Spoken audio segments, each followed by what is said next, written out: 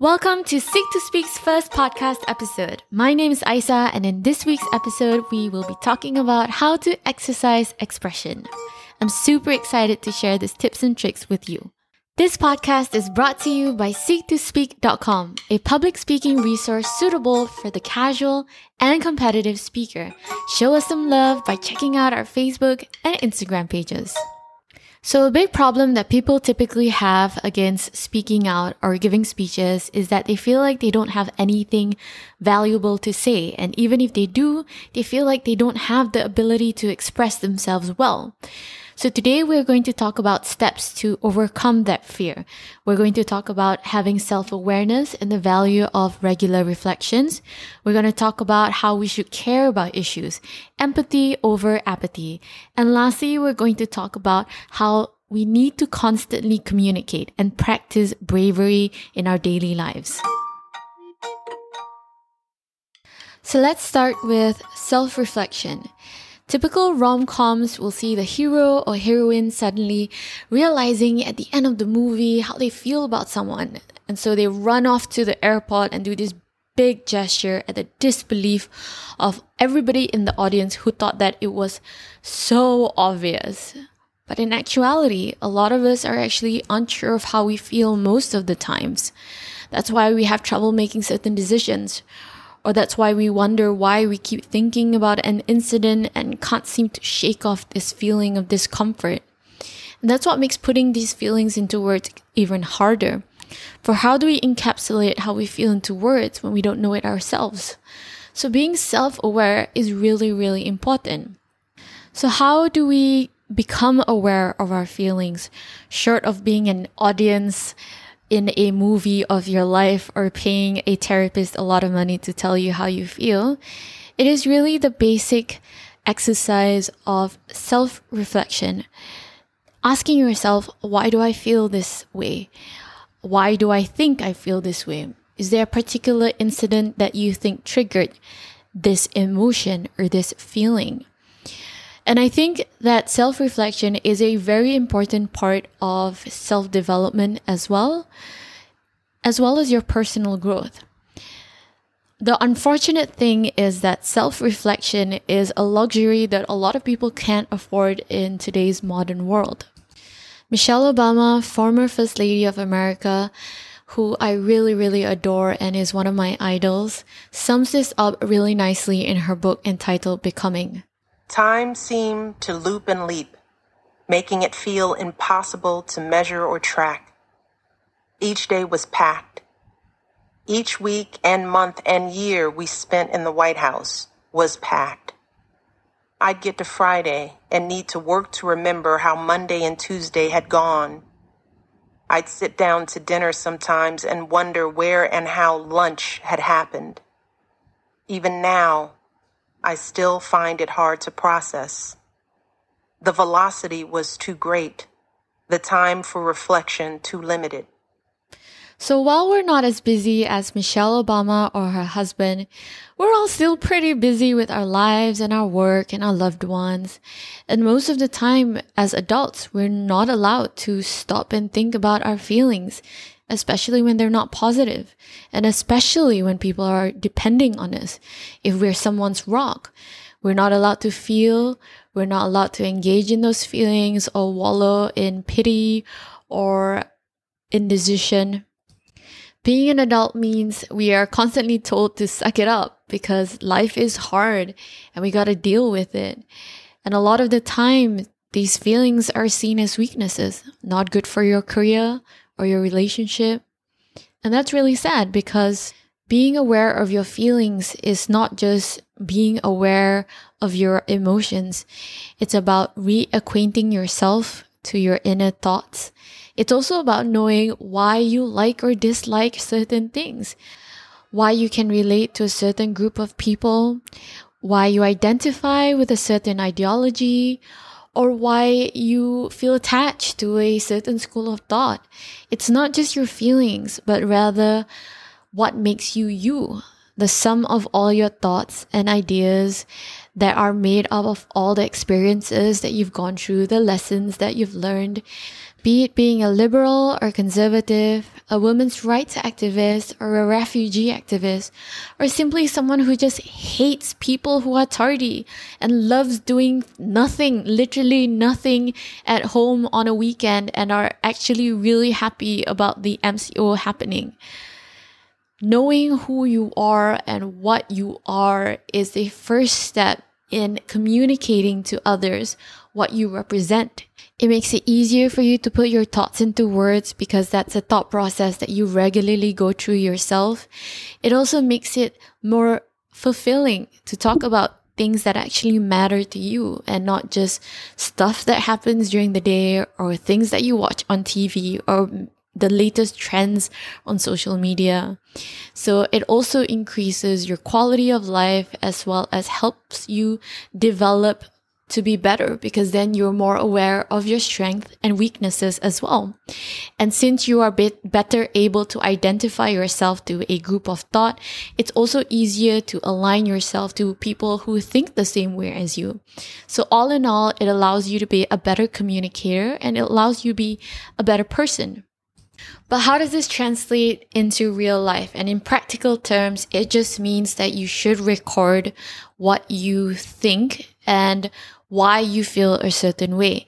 This can come in the form of doing voice notes addressed to yourself, having an online or offline journal, or even vlogging to yourself using your phone or your computer.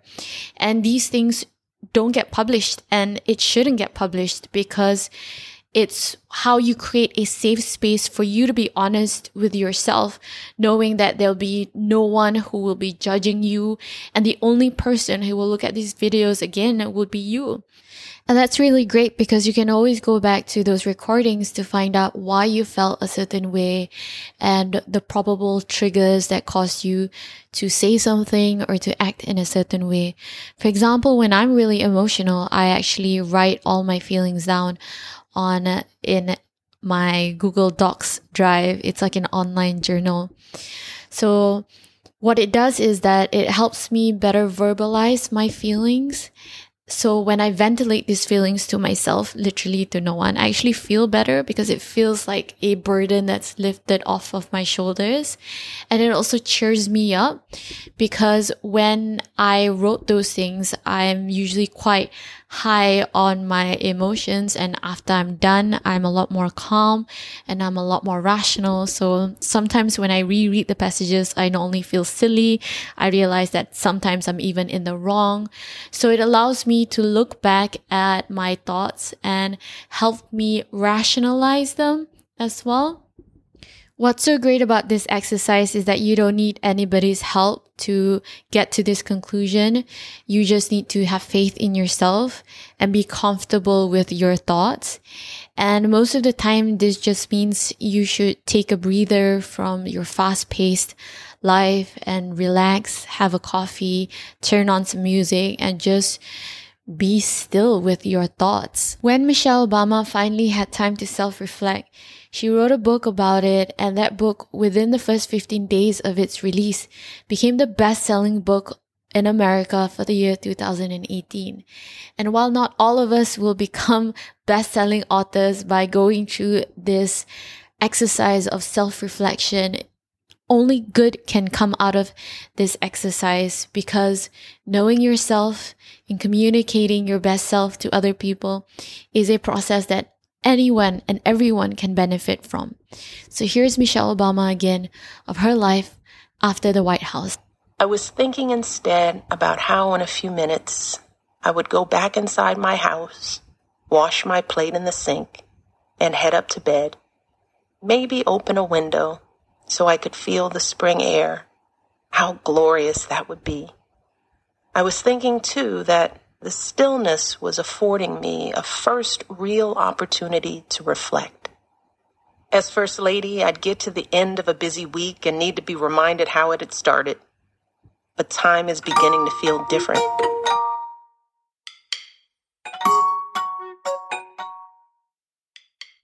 As a teacher, the 3 most hateful words in the English language, and in this particular order, is, I don't know, followed with a nonchalant shrug.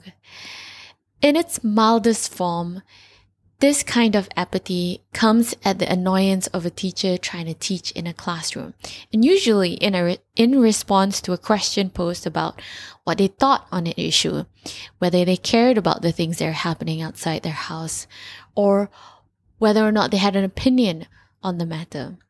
But in its most dangerous form, apathy can lead to indifferent citizens, people who don't care, don't bother to speak up, and people who don't engage in discourse or fight for a change.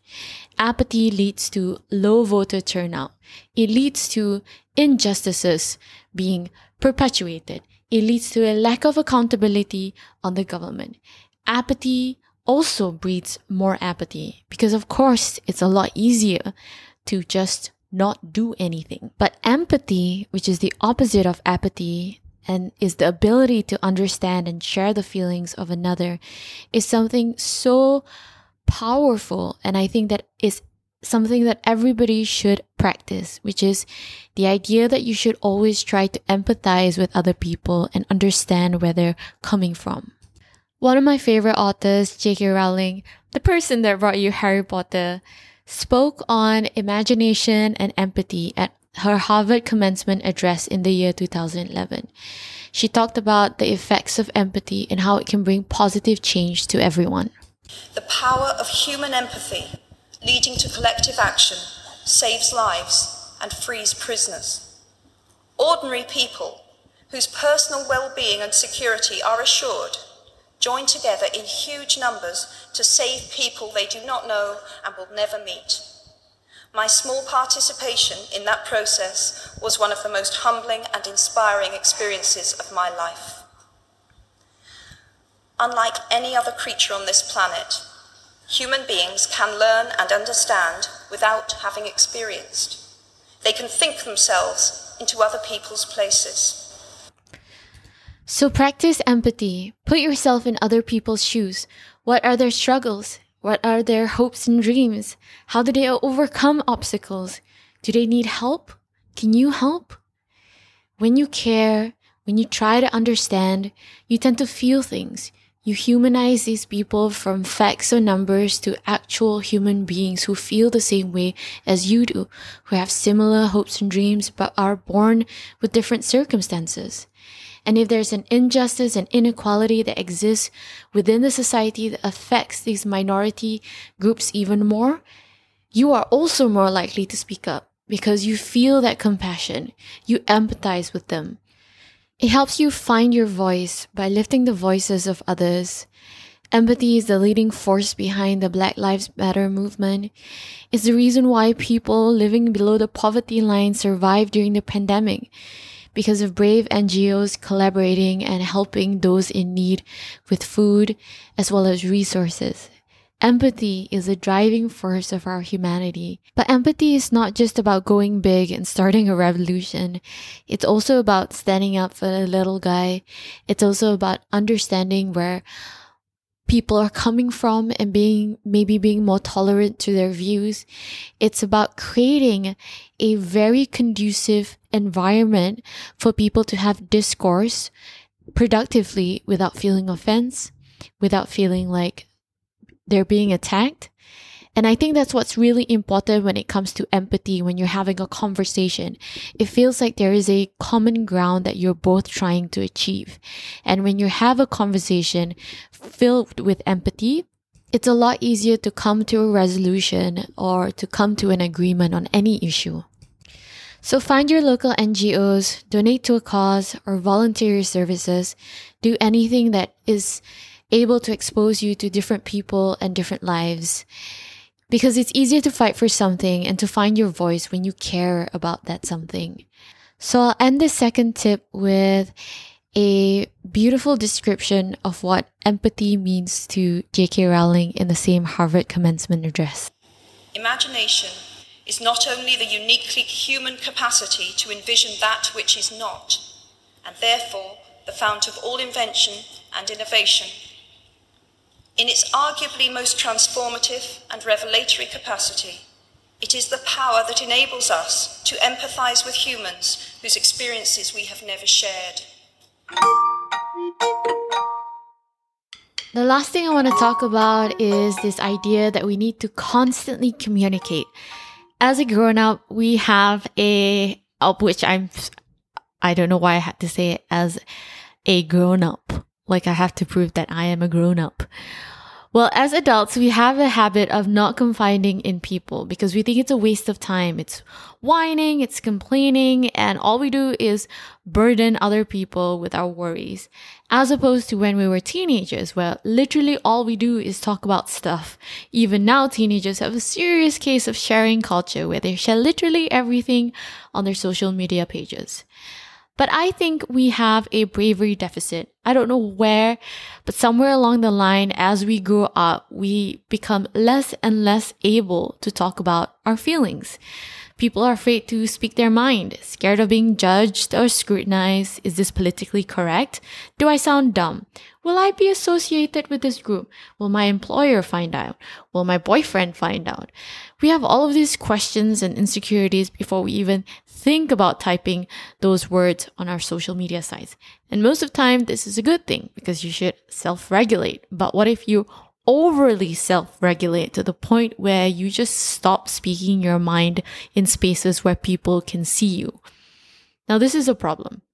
To find out why this happens, I asked some of my loved ones about how they felt sharing their feelings to other people.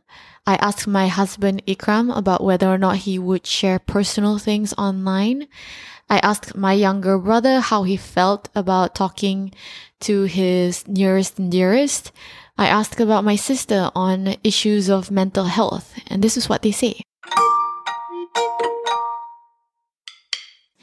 Are these opinions something that you would consider expressing to others, if not to take to the streets, but to express on social media platforms, on a day-to-day basis, if asked by your peers? Actually, I'm not. Well, if asked, if probed or queried, I find that it is an invitation to express my views, in which case I can't be held accountable, or for if they find it offensive or insulting, because it's that old adage of like, you asked for it, right? But would I unilaterally of my own volition put it on Instagram or Facebook or any other form of social media?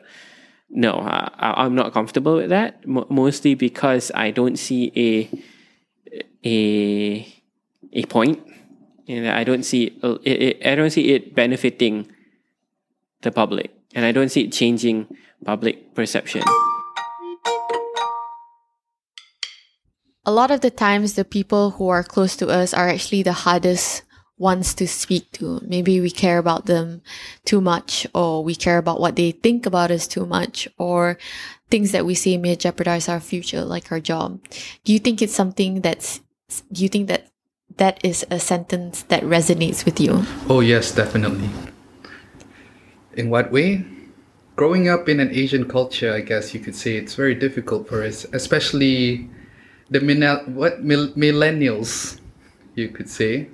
When we're so exposed to all of this freedom of speech stuff, it really gets to us when we want to voice out.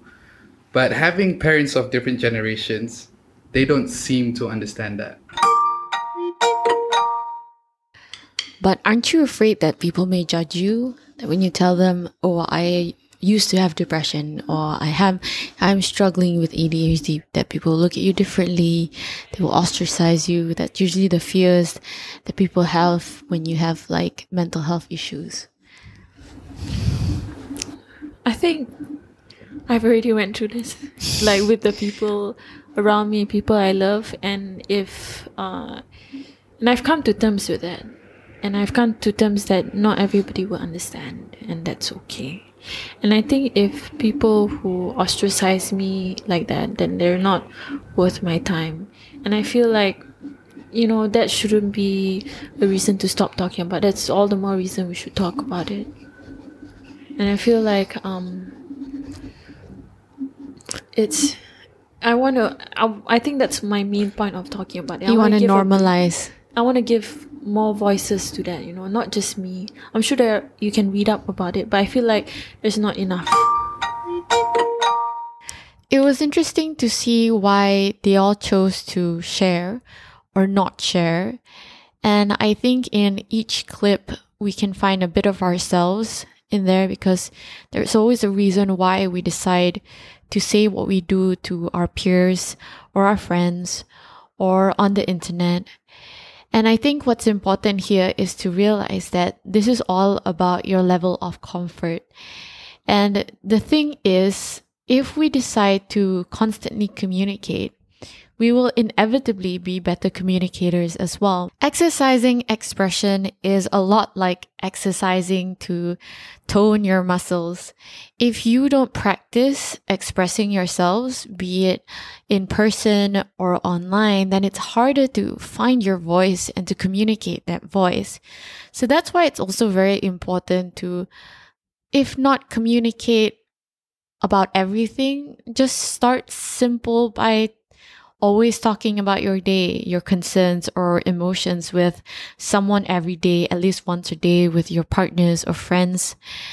Notice if you're completely honest with them and to what extent do you share.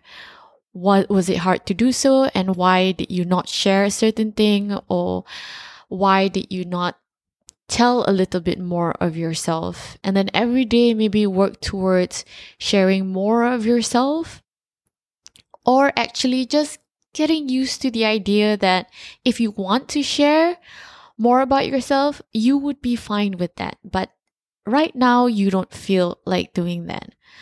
Go back to training your communication skills.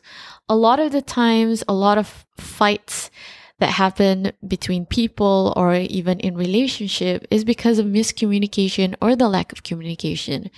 So it's important for your relationships to speak your mind, as long as you're not bullying someone, as long as you're not intentionally mean. Make sure that your communications are always productive and constructive. So practice a bit of bravery in your daily lives and try to speak more with the people around you, or if it's easier, to strangers, people who you meet across the street. You can politely say hello or thank you.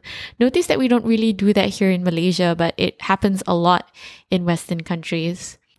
Despite teaching public speaking, being a varsity debater, and a former practicing lawyer doing litigation, I still have a lot of fears with sharing stuff online. I fear that my opinion will be trampled on. I fear being scrutinized. I fear that my opinions will be deconstructed and that I will be deemed as not smart or irrelevant. So I think what this week's challenge for Seek to Speak is that I would like all of you, if possible, and if this is something that you're comfortable with, to share something personal about your life in your social media platforms or to your loved ones that they would not have otherwise known, or which you might not have otherwise shared. If we start doing this even little by little with baby steps, I think that we can get over this fear of ours of not feeling like we have anything of worth to say and not feeling like we have the right words to say. Because sometimes the right words are always subjective, and waiting for the right words to come will be like waiting for perfection to be achieved, because you will always have something better to say about that issue, or you would always feel like somebody has something better to say about that issue. So instead of trying to be perfect, try instead to be brave and constantly communicate with others. One of my favorite TED Talks, and one that really resonated with me, was by Reshma Saujani, who talks about teaching girls bravery and not perfection. It was something that I could really relate to, because I felt like a lot of what I decide not to talk about was because I felt like it wasn't the best thing to say, or because I felt like it was useless or meaningless in the sea of other opinions that were better than mine. Rashma also has a podcast called Brave Not Perfect, which I think if you have those kind of fears about speaking out will really, really help you as how it has helped me. And I really recommend listening to this podcast. So I hope you practice these steps of regular reflections, of empathizing instead of feeling apathy, and also to constantly communicate with others. And I really hope some of you will do the Seek to Speak challenge of posting something or saying something that you would otherwise not say or post if not for your fears and insecurities. And if you'd like to share that challenge with me, simply hashtag Seek to Speak challenge on Instagram, and I will be doing the same. So good luck to all of you as well as to myself, because this is still something that I struggle with. And I will end today's episode with a message from some of my friends and family of why they seek to speak in their daily lives. I seek to speak about the beauty of curly hair, and it's something that you should cherish, and it's something that should be loved. I seek to speak to inspire others to overcome their own personal hurdles. I seek to speak about interfaith marriage in Malaysia and its effect to children. I seek to speak that education is the most important thing, not just formal education, but education through experience as well. I seek to speak to give a voice for those who struggle with depression. I also seek to speak to create awareness of ADHD in adults. I seek to speak about becoming the strongest version of yourself, getting your priorities straight, thinking about yourself, and making sure that everything you do is for you. If you would like to share your Seek to Speak journey, what you seek to speak about or in spite of or regarding, please send on over your voice notes to our Instagram, Facebook, or email accounts, which you can find on our website, seektospeak.com, along with many other helpful articles about speaking out. And I'll be super happy to hear them and even happier to share them on the episodes next time. But in the meantime, stay safe, stay healthy, and I will talk to you soon. Bye!